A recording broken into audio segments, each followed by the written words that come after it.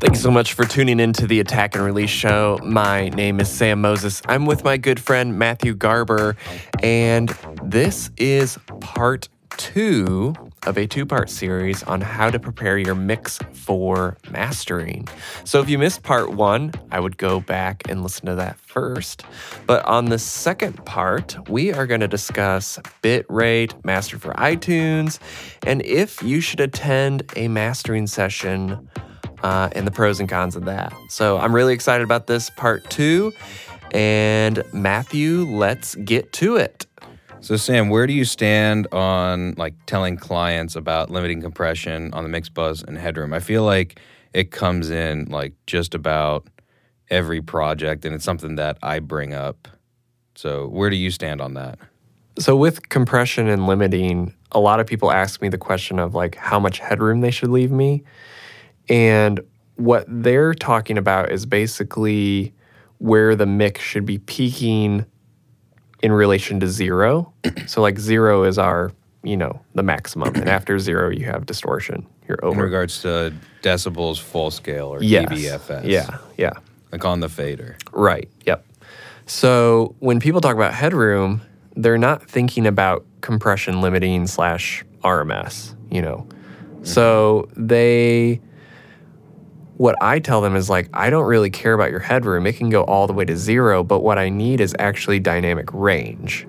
So dynamic range is basically the space between the loudest point and the quietest part, essentially, in your song.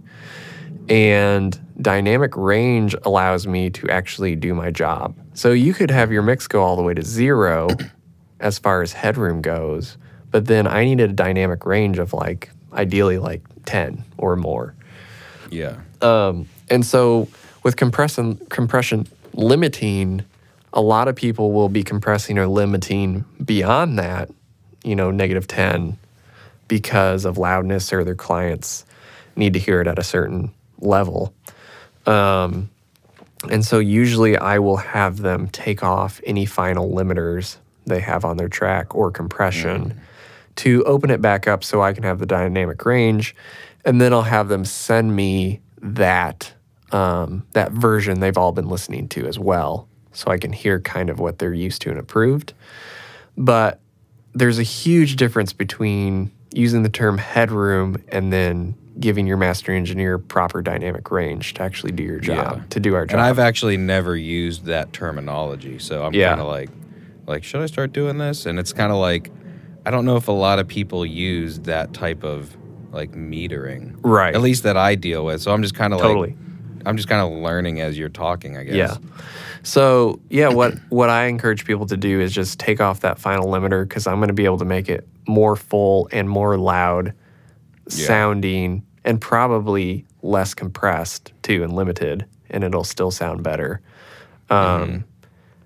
than anything anyone can pretty much do in the box or even out of the box with master or mixing. I've just learned that when people give me, and a lot of people, this is a trust thing. So getting people to take off their final limiter or compressor will sometimes change their mix and they'll feel like it fell apart. Yeah. But once again, this will go back to setting, as a mixer, you should mix your tracks to set up your mastering engineer to win and get the best in product. So what you're trying to achieve is usually just loudness and overall volume and kind of glue. And as a mixer, you can only take that so far usually. But as a mastering engineer, if you know what you're doing and you have some mastering engineer or mastering gear that's made specifically for that, then you can get a much better end product. But I can only give you that end product if you've set me up to actually give it to you, if that makes any sense. Yeah. So I will, if people are newer, they're I don't know, we're so stuck on this version, I'll have them send me both versions. And I've always used the version that doesn't have the limiter on it or compressor. And they've always liked that end product far more than what they thought was loud or limited and big. Yeah. So when you give someone, the proper, it's like with a chef, giving them the right ingredients, and allowing the chef then to take those ingredients and make the cake, or the steak dinner or whatever you want. Like when the ingredients or the tools are in the right hand of the person, then you can make a masterpiece. And that's like, I think, for me, my view of compression limiting is like, I understand why people are doing it because I understand the pressures of loudness and having to compete, as a mixer now in the modern age. But when it comes to me, like probably like 4 or 5 of the guys that send me stuff consistently, they know now that the version they're going to send me is the version that the client has never heard, basically, which is interesting because like the client's approved the limited mix and the mixer already knows that I'm going to knock it out of the park far better than him, or her. Yeah. And so I get a version that the client's never heard, but we have such a good relationship going that they know I'm going to give them a much better end product. So, which is kind of nice because if the client likes the limited version already, from the mixer, then they're pretty much going to adore anything I do at this point because it's the similar idea, but it's just done so much better usually. So, they're really happy with it because they are already they already signed off on the mix. They already think it sounds pretty good and they're expecting mastering just to make it better. So, and usually I do make it better is the goal. So that's kind of my view on compression limiting. Like, I don't mind if you use compression limiting in your mix bus. I just would like to have some room so I can actually do my work. And for there's been projects that I turn down where they're not willing to do that. And, I turn it down not because like I'm snotty or snooty. Like I turn it down because I can't do my job. Yeah. Yeah. It's like it's like giving a guitar player a guitar without strings or something, or like in a different key. It's like I would love to work without on strings it. is a good analogy, pretty much. Like I literally can't do anything right now to this, So that's kind of my view on compression limiting. And people are starting to shift. Like the loudness thing is not so important anymore. I've definitely seen a shift in the last couple of years where people are, an album we did 2 years ago, they're coming back now and saying like, hey, can you open this one up? That's a term that's used a lot. Open it up more. Yeah. Or, let it breathe more, which to me is just music to my ears. Like, when we get to do that, then I think we really get to make songs shine and have emotion and depth, assuming the song needs that or, And then there's still some genres like EDM stuff, some trap rap stuff. I mean, I love it. Absolutely flattened and in your face and aggressive. Like, I like Making it loud. bricks. Yeah, Making bricks with a limiter. I like the way it sounds loud. And when it's not that loud, I think it feels weird. Like, it doesn't have the same vibe of kind of what made those genres really popular right now, for the last 5 years. But I don't think everything has to be so loud. So that would be what I've experienced, with compression limiting. But what are your thoughts on that? Really quick, I don't really hammer as loud on compression, so long as it's not slammed on the mix bus. Yeah. I feel like you can lose a tonality, and if that tonality is vital to how your record is going to translate per how you want it to, I say go ahead and leave it on. Doesn't really matter to me. Yeah. In terms of limiting, I'm a little bit more militant on it as, listen, and I guess the people who send it to me with a limiter on, normally it's like that limiter's at, like, everything's at 0. Yeah. And it's like, I don't really, and I've never really thought of it in terms of like, hey, send me this like with this dynamic range. And I'm also curious how many mixers that I work with monitor dynamic range. I've never really thought of it. Yeah. I'll have to ask around, actually. But what I use is, the vernacular that I use is send me which version breathes the best. Yeah. And in which case, I mean, that vernacular or syntax translates into dynamic range. And in terms of headroom, just because I want to more speak in a language that, at least as me mixing, I would understand. Not saying mix engineers do not understand dynamic range at all. I mean, that's their world. But in terms of headroom and just what I've seen other people prescribe, and in terms of like mastering engineers, like frequently asked questions and stuff like that, I'll normally stay with like on like dB full scale, send me something at like -3 or 6, whatever you think breathes better. If like you think 6 stuff's falling apart, then send me something at -3 or whatever breathes better. If it breathes at like the way you wanted that -1, go ahead and send me that and I'll see if I can work with it. Yeah. And it's normally down to what you said, Sam, the dynamic range that's available. Right. But in terms of limiting, I'm pretty militant in saying it's got to go. Yeah, totally. So I think that's where I stand on it. Yeah. So reference tracks we already talked on. Yeah. Unmastered tracks at the volume you want, we already talked on that. Let's just tap real quick because I don't think this is super important, but I think it is a topic that people, when they're deciding on a mastering engineer, they'll see if mastering engineers have this. Yeah. Is mastered for iTunes. Yeah. I don't think this will be around for, or at least like as big of a thing as like for a long time. Right. I'm of the belief that the music industry is about to shift. Yeah. I won't say how, but I see a shift happening. Yeah. And I don't think this will be as important, really, just because of how, I guess, quoting like the loudness war and stuff like that. And like how stuff's just getting quieter. Yeah. I feel like this won't be as big of an issue. Right. And I mean, hard drive space is improving or increasing and whatnot, and it's like easier to put out like higher res albums and everything. So if you want to touch on mastered for iTunes and what that means if a mastering engineer has it or doesn't have it. Yeah, so essentially mastered for iTunes is a format on iTunes.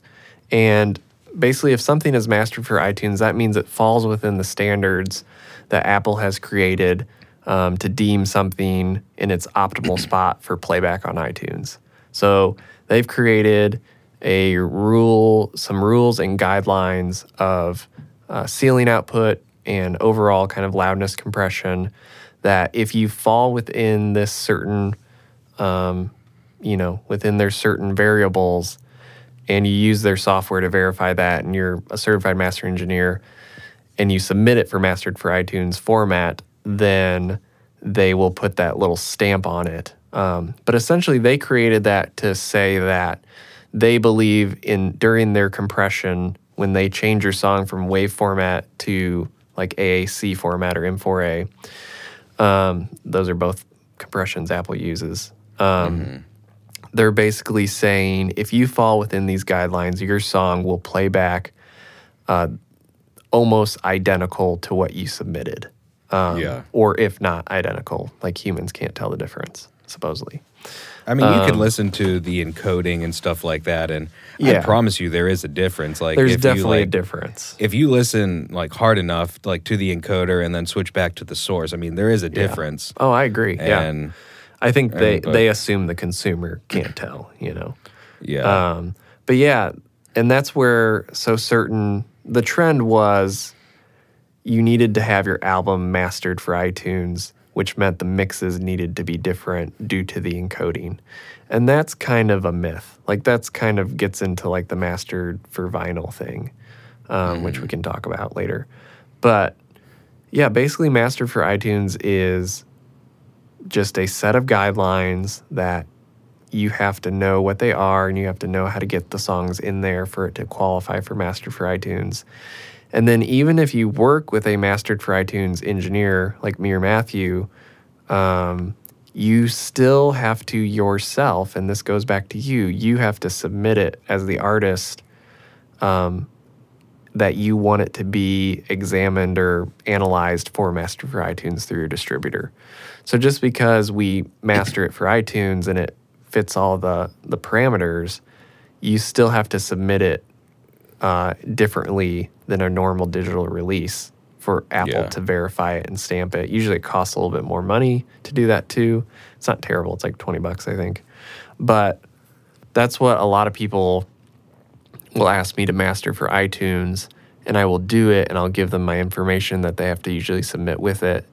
But then they never do that, because it's an extra step or they didn't take the time to, and I always tell them, but sometimes people just don't do it. Like, I don't know how else to say it. They just don't do it. And then Yeah. they go, it came out and it doesn't have the stamp on it. And I'm like, well, did you do this? They're like, no. And I was like, well, that was like a necessary step. You have to do that.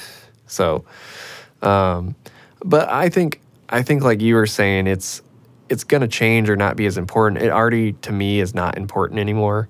Like, Yeah. in the last 6 months, I've had no one ask me about it. And, 2 years ago, it was like the hot button of like, people would work with me because of that. And Yeah. people wouldn't work with me before because I didn't have it. And I think it was a big, I think what like Apple, validation Yeah. almost. and I think what Apple did was like the correct thing, like to say, hey, we know there's compression happening and like your file is changing on some level. And we want it to sound the best it can for you. So here's some guidelines of how it can sound the best if you want to use our platform. Like, I And think it was that's some awesome. like bizarre exclusivity with it as well. Yeah.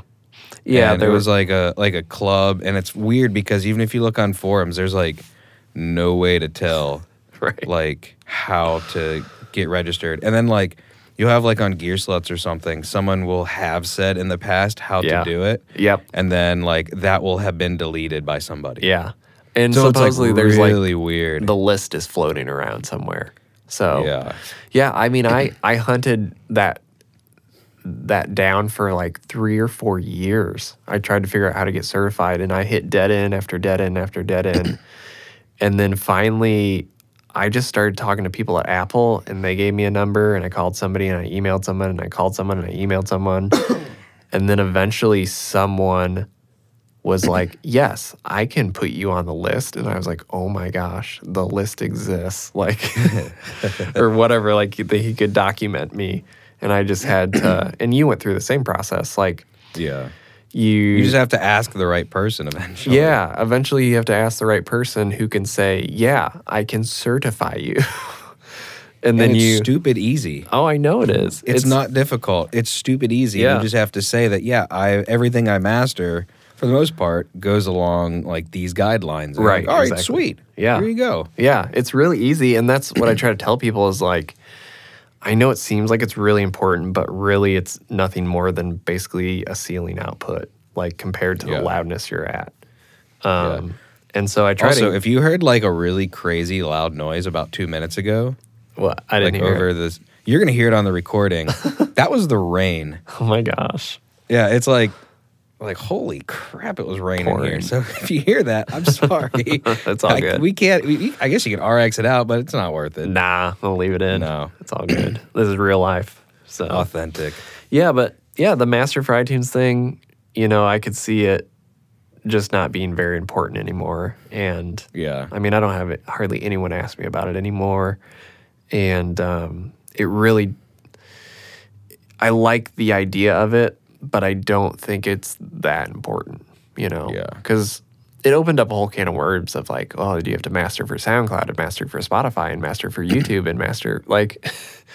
It's and a they- big can of worms. Yeah, they kind of started that, and I do think, and this is a podcast we're going to do sometime, but like some more regulation on how to measure everything and try to get some standards going again of where you should master things to, as far as RMS or LUFS or a whole new system.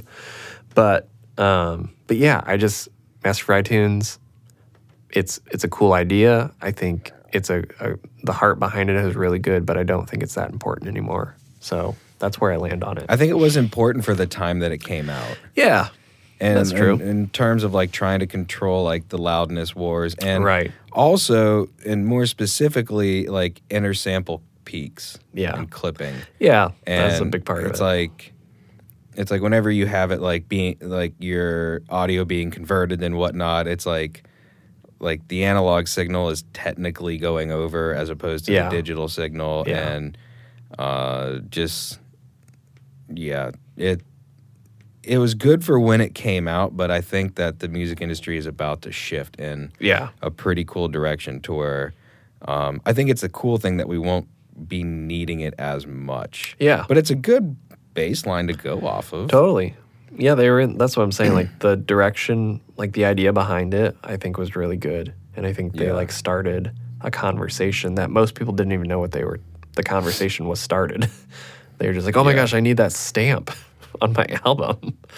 Yeah. But it was like, it was speaking to a much bigger thing, which is loudness, which is great that they did that. So, And I feel like we've already spent too much time on it because it's not that important. yeah. But, yeah. No. Okay.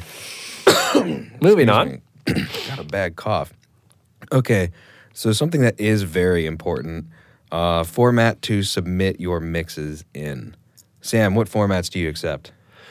I format. I do format. I accept pretty much. I always ask people to send me the highest quality they were working in. So usually that is 48 at this point. Most people are working in 48.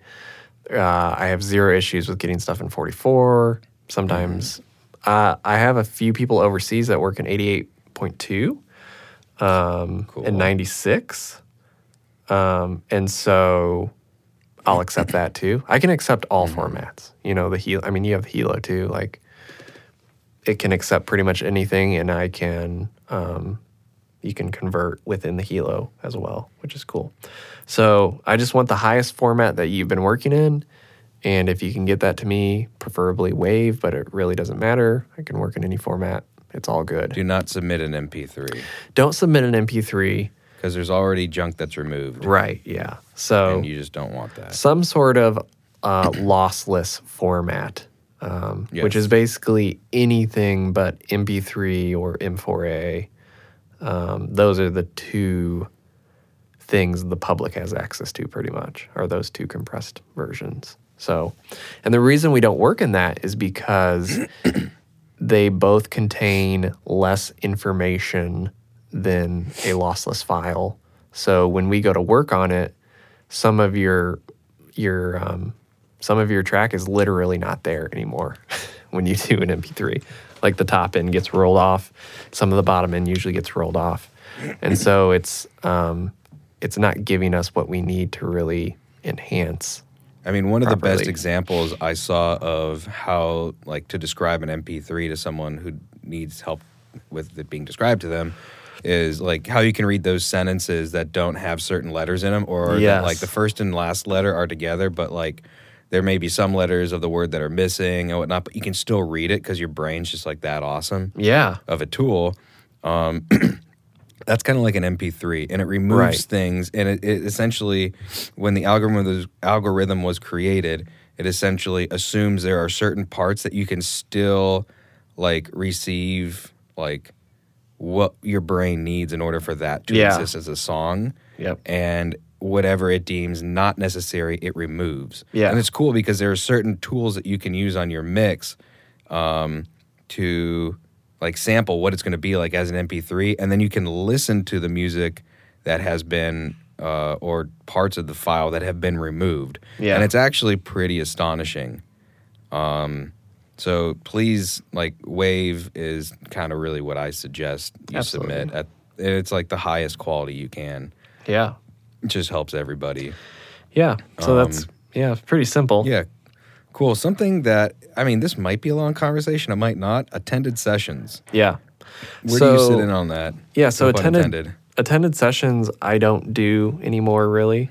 I found attended sessions to be, they seem to make things more complicated because people that don't understand the mastering process don't understand that part of my job is to find everything wrong with your album and mix, essentially. And so a lot of what I do is, and it's not necessarily so much that it's wrong, I'm just finding things that may be troublesome. Just doesn't balance well. Yeah, that doesn't balance well. Or won't.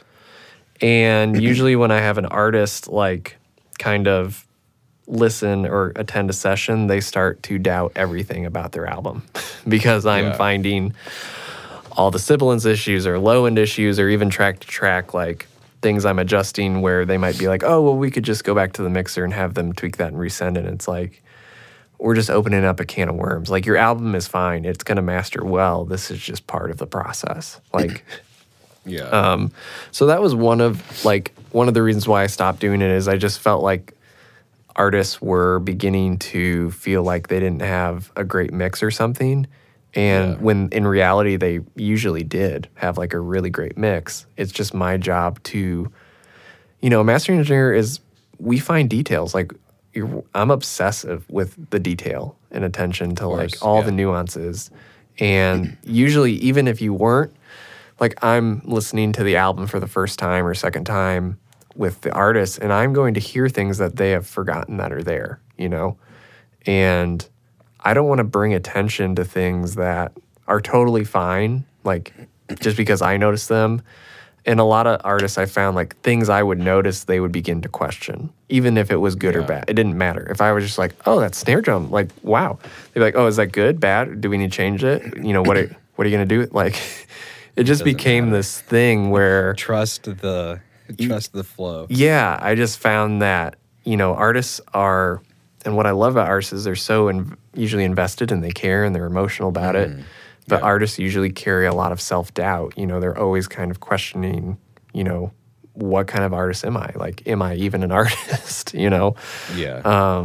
And the last thing I want to do is at the last stage, which should be enjoyable and fun for them to get the master back, I don't want them leaving the session or, you know, usually I'd be like, okay, you know, session's done. I'll print it later and send it to you, you know, to hear in your car or whatever, earbuds. Yeah. Like, I don't want them leaving that session being like, I'm questioning my whole album now. Like, is anything good? So that's one reason why I don't do it anymore. The other reason I don't do it is this is a more personal reason, and this is just me, but when I have people watching me work, I immediately start thinking, what do they think about me? Which, yes, Yeah. it's selfish, but as a human It's who natural. works, like, I naturally begin to be like, well, what can I do and not do? Like, I mean, I always want to impress people. Like, that's just kind of, as a human, you want to make people like you, you know, and feel important. And I found myself being much more timid to try things because I was scared that maybe they would think I didn't know what I was doing, you know?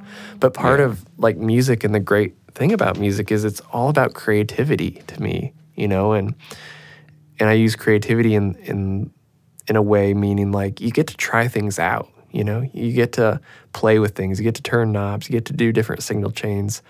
And when I master, I like to try different things on songs because I'm trying to get the best in product for the client.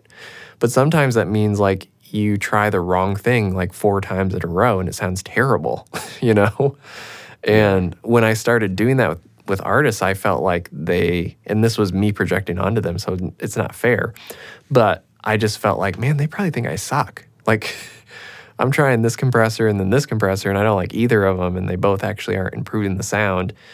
And, you know, it's like, for me, it's part of the process of like, I just want to hear how things sound through different signal changes. It's just experimentation. Yeah. To figure out what really does fit the song and serves it best.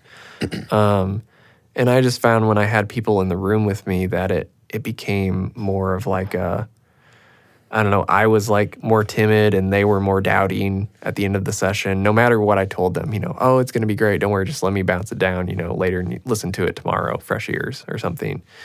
And, you know, usually they'd like it, but I just don't like that feeling for them, you know, and I don't like it for me. And the final reason is I work better alone. When there's no distractions, no one in the room, and it's just me and the music and my gear and my speakers, like I am 100% zoned in. Like my wife jokes, like when I'm working, like you could rob our house. Like you could come in and steal everything and be loud and I probably won't hear you. Not because like I'm listening at such a loud volume, which my room is quiet, but it's just I'm so focused. Like I'm so in your album. I'm so in your album that like I don't realize anything else that's going on. And when I have people around, it's just like if you move your couch or you cough or you do anything, I'm all of a sudden back into like, oh, I'm in a session and there's people behind me listening. Yeah.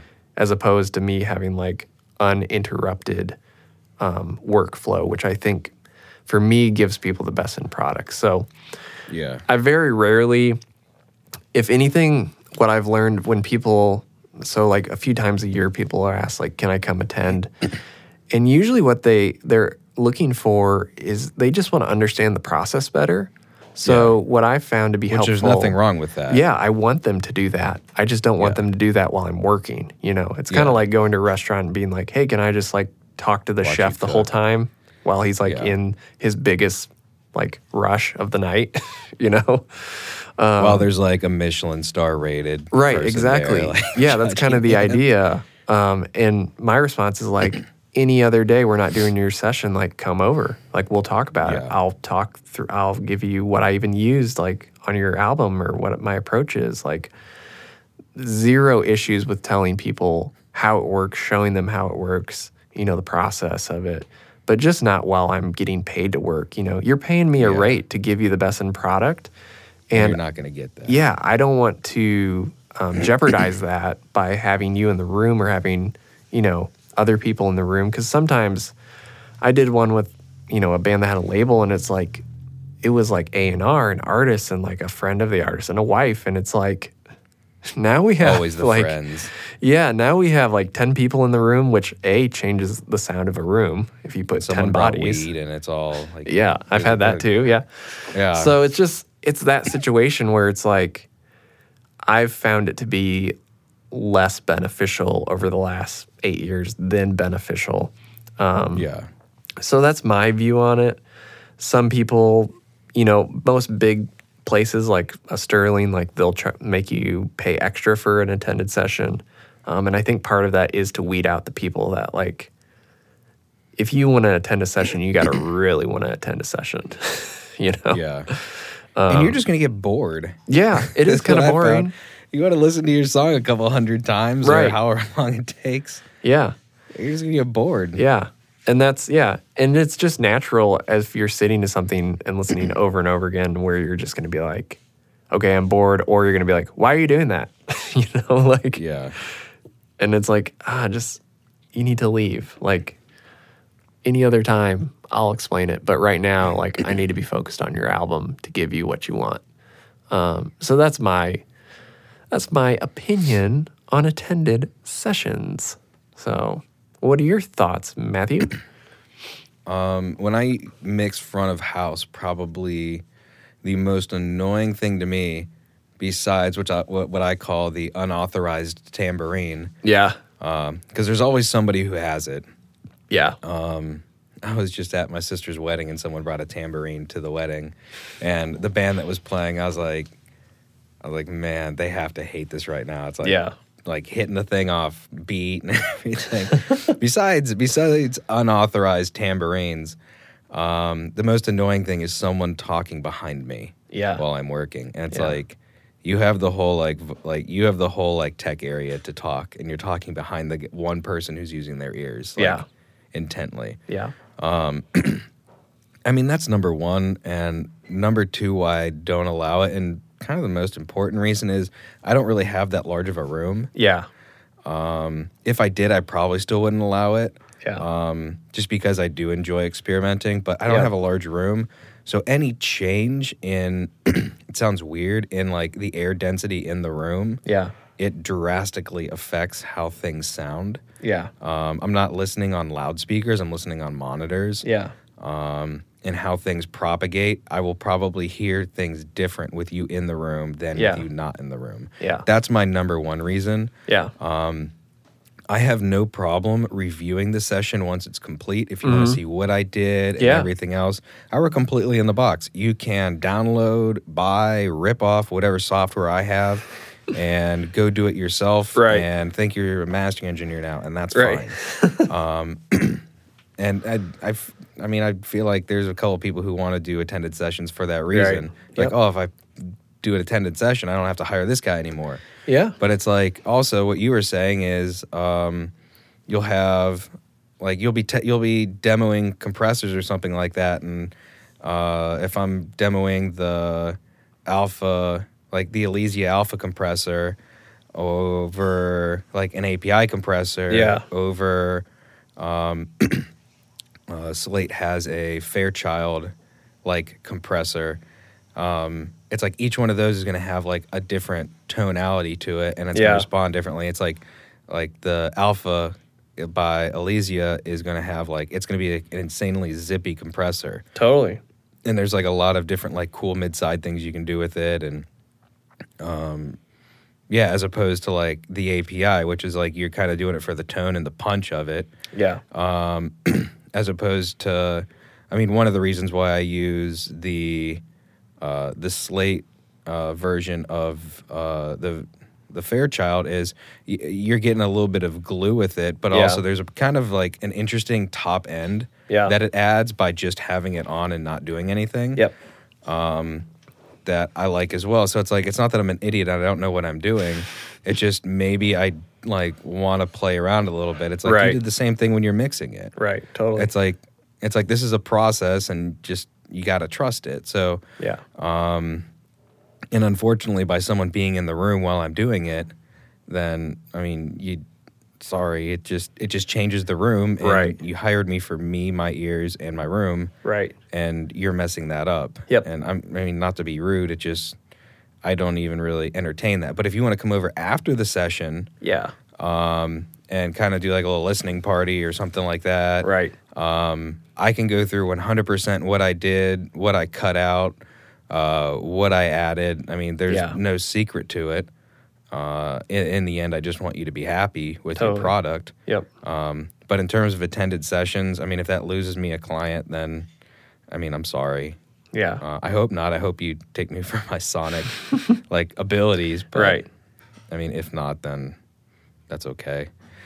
So, yeah, let's, I think we touched enough on that. You think? Yeah. Yeah, I think that's good. Cool. Totally. So, touching very quick on mastering for tape. Yeah. Sam and I don't do it when we don't know a lot about it. There's Definitely some stuff where mastering engineers, if you send them tape without test tones, they will reject it right off the bat. Yeah. And you can look more of that up. Sam and I don't like to talk out of our butts too much, so we're not really going to touch on it. Yeah. But if we ever interview somebody on here that does master from tape, we will make sure that they talk your ear off about that because we want y'all to be as educated as you can be. Yes. So, but what we do offer is mastering for vinyl. Correct. Sam, you want to touch on all the experience you have with that? Yeah, so mastering for vinyl, as most people understand it, is actually should be called like prep mastering for vinyl because I'm not actually cutting the vinyl. I'm not pressing it, but I am preparing it to be cut properly. I'm preparing it so that it falls within the parameters of what vinyl likes and accepts, basically. Mm-hmm. I used to do mastered for vinyl for people when they wanted it, and that looked something like making sure the low end was correct and like adjusting some mono issues, taming some of the sibilance at high end because that makes vinyl distort when you play back if there's too much high end usually. And then also usually it included like taking off some compression and limiting to allow for a little more dynamics, which vinyl responds better to when it's getting cut. You do all those things because it just makes the vinyl cut cleaner and smoother with the way that medium works. And there's so much technical things that go into it that we don't even need to go into at this point. But basically, the preparation is preparing it so it gets cut correctly, so it plays back at a good volume and it's not distorting on playback. And that's kind of the thought behind it. I've shifted from doing master for vinyl to just sending people to a company I like called Pirate Press, which does a really good digital transfer to vinyl of the digital master. And they have some killer gear, and they have a lot of great people working there that know how to take a digital master and essentially do the prep work I was kind of doing. They do it, but they do it even better because it's automatically flowing into where they're going to cut. So it's just a better, as much as I would love to, I guess, make more money or something, because I do charge for master for vinyl, I've really started to send people to them because that's their life. Vinyl is their life. That's all they do is cut vinyl. And they love it. And they've worked in digital and they've worked in vinyl and their staff is incredible. And I just send people to them because everything I've sent to them has come back sounding really great and pretty much identical to the digital. And vinyl's not supposed to sound like the digital like version. It's gonna change. Like you're transferring it to a whole different medium, and it reacts totally different. So it should sound different. And so that's kind of like the master for vinyling, kind of where I've shifted to really not doing that and just sending them somewhere to people that are the experts, because I think it gets them a better end product. But yeah, that's kind of my view on it. I think a lot of people are doing vinyl because it's selling more so at shows than CDs, and it's kind of like it's crushing it. Yeah, it's kind of like it's crushing it. A novelty. And most people, once again, they're doing vinyl because of the demand of it. They're not doing it for the sonics. Like if you really wanted to sound great on vinyl, you would mix for vinyl. You would engineer for vinyl. Like you would produce the song knowing that it's going to vinyl. And that is what I think a big difference of.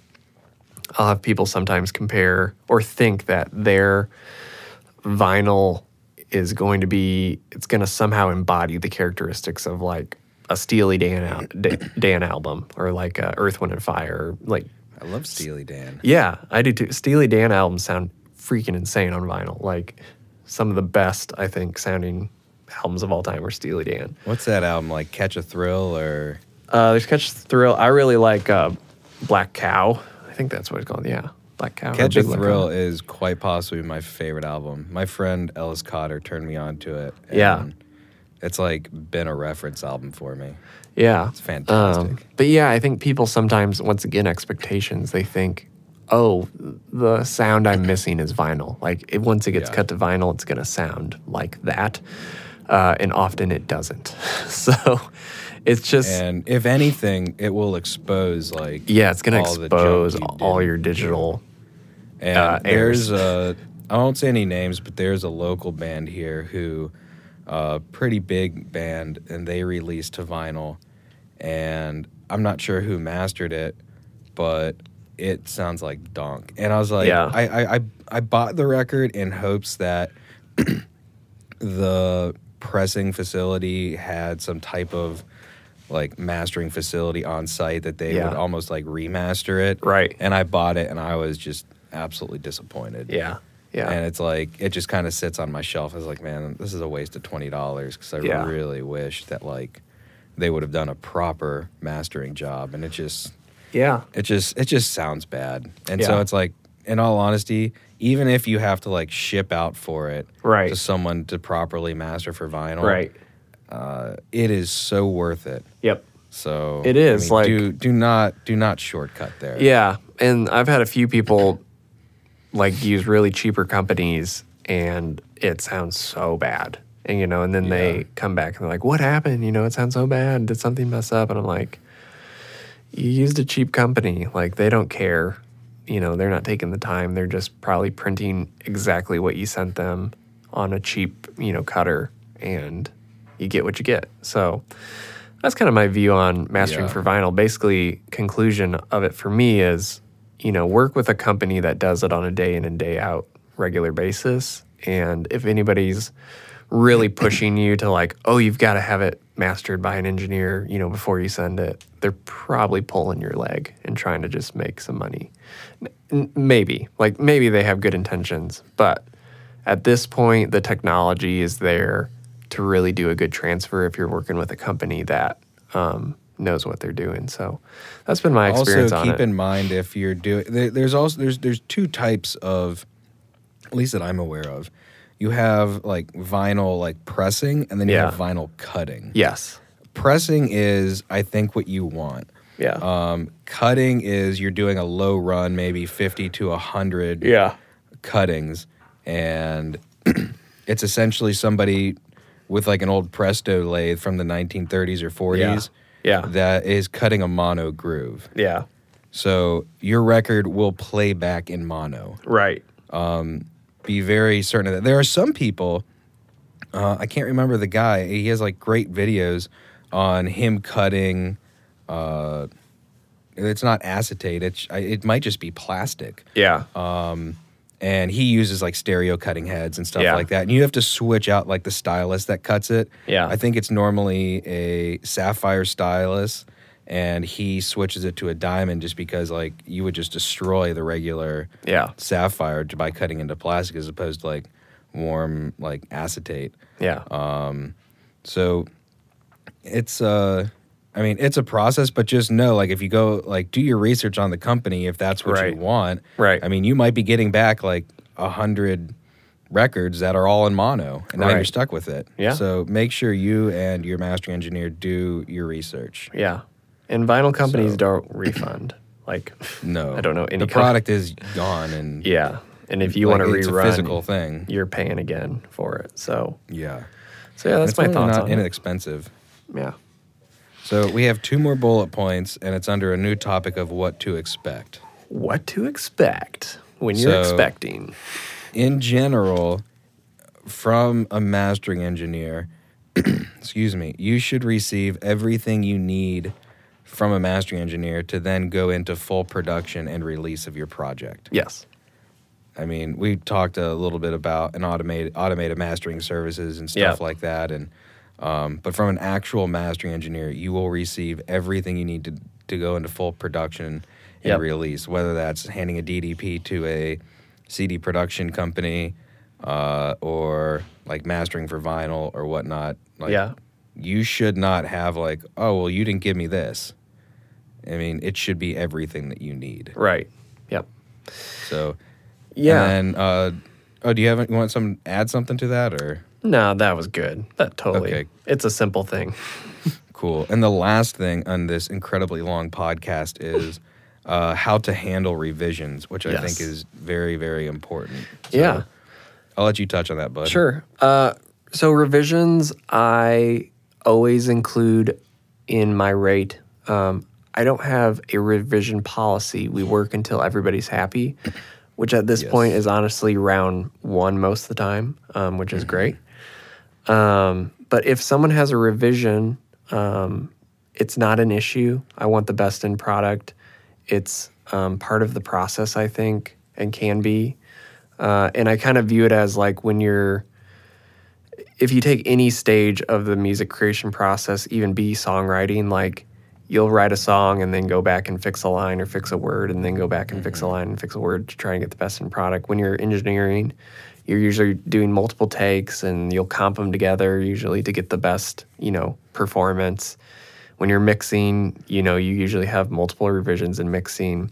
And for some reason, when people get to mastering, and a lot of mastering engineers has taken on this of like, when I master it, it has to be perfect round 1. Like, and if it's not, then it's your fault, not my fault. And I won't do a revision unless you pay me again.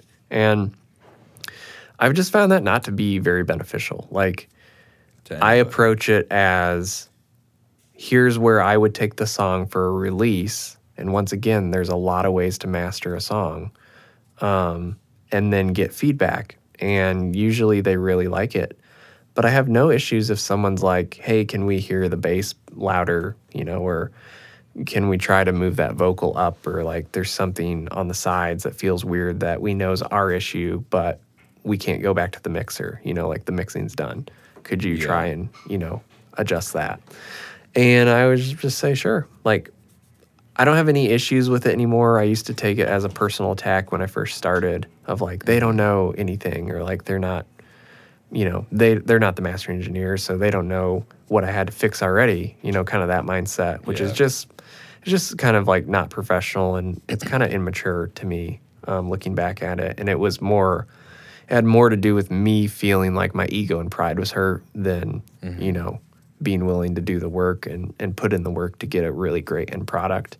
And I will say a lot of times the revisions that they want are actually pretty good, there's nothing wrong with me taking a song a certain way. And, for me, the song is really new, and they've been thinking about the end product for a year, maybe even longer. So like for them to get back the song and be like, oh man, I really like envisioned it having more low end, or more oomph or like punch. And for me, I go back and I do that, and a lot of times I'm like, you know what, that's right. Like, you've had this big long-term vision of like how it should feel compared to the rest. Like, you know the album so well that sometimes, you know, I have no problem saying like, yeah, that was the right choice. You know, where I took it was like totally fine. Could have been great, but like sometimes the artist or the mix engineer, you know, they know what they're talking about a lot of the time. Like if they feel something, even if they have a hard time describing it, there's usually there's some truth in it. And that's what I kind of like, a good life lesson is like, whenever people have critique or like revisions, it's like, is there truth in this? Like, where's the truth? Even though it may feel like an attack or something, or like a questioning of if you can do your job or not. Like, where's the truth in this? And that's what I'm going to focus on, knowing that we all want the best in product, you know? So that's kind of how I view revisions. I've never had anyone abuse it, which is a lot of people ask me like, well, how do you stop people from like, you know, doing 30 revisions? I'm like, I've never gone over like 3. Like, you know, like I've never gone over like 3 revisions, and no one's ever abused it. And when I started with a revision policy, which was 3, I found people to almost be more insecure about it because it assumes things will be wrong. Beyond 3. Yeah, and it assumes that people usually need to go beyond 3, and I cut it off at 3 for a reason. And then they also usually throw like the whole kitchen sink at you for a revision because they only have 3, where they're like, okay, so this needs a fix, and this is a fix, and this and fix, and fix this and that, and that's revision 1. Okay, I got to give everything out because I only have 3. And when you start messing with like the whole song, like if you know, they get back a song and they're like, oh my gosh, now everything's wrong on this. Now we need to fix all of this. Like, as opposed to them knowing like, okay, there's no pressure. Let's just start with the top end, you know? Yeah. If we change the top end, well, that'll change the mid-range and that'll change the low end. So that may solve all the other 8 issues that they thought they had if we just start at the top end. And so I found it just to be a much more like, having that open policy of just saying like, we're going to work until we're really happy, has always gotten me a better in product compared to when I was like year 3 and you're out and then you owe me more money. Like, I don't know. It's just, I want the best in product, and I don't want to like screw people over if they feel like it's not there. And at this point, and I've never had this happen, honestly, is I've always told people like, if we can't figure it out, then I'll just give you your money back, you know? Yeah. And I've never done that, and it's never come to that, thankfully. But, you know, I don't want my name on a master that I don't believe in, you know?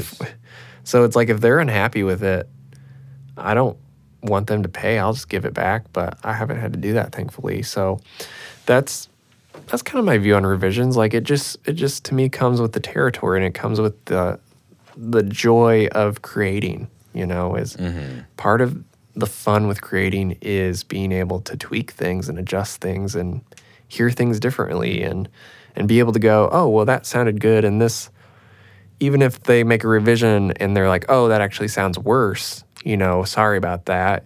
I'm like, that's fine. Like, at least we know, like, we explored that, and we know version 1 or version 2 is actually the best fit for you, you know? And that's great. Like, that's just part of it. I don't view it as like, see, they were wrong and they're stupid. You know, like, they should have just been good with version 2. Like, it's getting that no leads you to the yes. And the whole goal for me is getting to that yes, you know? So that's kind of my view on it. What are your thoughts? I have no problem with them. Yeah. And I've never had anybody abuse it. Yeah. And I feel like the only reason you would have somebody abuse it is if you didn't give them a good master. Right. Exactly. And I feel like the process that I go through to get to know somebody and what they want out of their album leads me to a normal place of where people are fairly happy with their album. Yeah. And the only revisions that I normally get are when, I mean, normally it's they didn't hear something in their mix. Right. And now that it's at volume, Yeah. that they're like, hey, can I tweak this? So Yeah. 9 times out of 10 with me, it's a mix revision, and it's not anything that's bad. Yeah. It's just, hey, at volume, I don't like how this balances. Yeah. So I'm going to go back to the mix and tweak that, and then you can rerun it. And it's Yeah. like, sure, whatever. That's no problem to me. Yeah. That's 9 times out of 10. I'll do have some things that it's like, hey, I don't like this, or there's this one piece of software that I have that sometimes when I'll hit like a weird like RMS that's not like super loud, it'll start introducing some like auditory like clipping, and it's not supposed to do that. And it's nothing with the gain staging or anything else, because nothing's like screaming when I normally use it. And I can't use it, but sometimes, like there was one time when I missed it, and I had a client be like, hey, did you hear like a little bit of digital clipping? And I'm like looking at all my meters, and I'm like, nothing's clipping, but I do hear what you're saying. And I actually thought it was on the mix, and I go back and listen. I was like, no, it's definitely on something I did. So I'm going back and looking back and being like, it's this freaking piece of software that I should have thrown out a long time ago. Yeah. But it's like sometimes I can get away with using it and it's quiet, and other times it's not. And it's not a crack or anything else. It's like a full-blown piece of software that I do like using, but sometimes it goes a little nuts. Yeah. So it's like, it'll be like little tiny things like that. That's only happened one time, but 9 times out of 10, it's just a mix revision. And I mean, it's nothing that like bothers me. It's like, let's just get it right. And I feel like if you have that attitude, no one's going to take advantage of you. And Right. I mean, with my whole thing of I don't want to work with someone I don't want to grab a beer with, that also means I don't want to work with someone who's not going to take advantage of my kindness. Yeah. And they probably don't want to work with someone that is going to take advantage of them. Yeah. So in general, like, don't be a douche and you'll be good. Yeah. Exactly. And it generally works out well. I Right. have this rule. It's rule number 1. Don't be a douchebag. You can settle all disputes with that one rule. And Yeah. just be kind. Right. And like, don't be in it to take advantage or to gain something for yourself. It's all like a mutual thing. Yeah. Totally. So, I mean, I think that's it. If anyone thinks that we missed something in this incredibly long podcast, I imagine this will be our longest one. Yeah. And people will see it and like how to prepare for a mix for mastering, and they'll be like, "Whoa." This will really weed out who's the loyal Yes, the loyal it will. listener. Yeah. So, yeah, I think we covered just about anything. and Yeah. We everything. covered a lot of great ground. Yeah, if you think that we missed something, please somehow write into us. I'm linking both of mine and Sam's emails in Fireside, where you can find us, and I mean, our like any social media. So and we have like an attack and release page. So Yes. you'll be able to find us and Find contact us. us. Yep. Or if you want to hear something that we haven't talked about, or you like had like a weird experience or something with an engineer, or hey, I like it this way. It's like, cool, we'll bring that up. Right. Like, so long as it's not like really weird. Right. Yeah. So do you think, is there anything else, Sam, that you think we didn't hit on, or? No, I think that's good. I think the only thing I have to say is whatever you're having, have a good one. There you go. Morning, afternoon, evening, whatever you're having, Have a good one. Thank you to everyone for tuning in. Cannot wait to see y'all in the next episode. Thank you. Cue the music, Sam.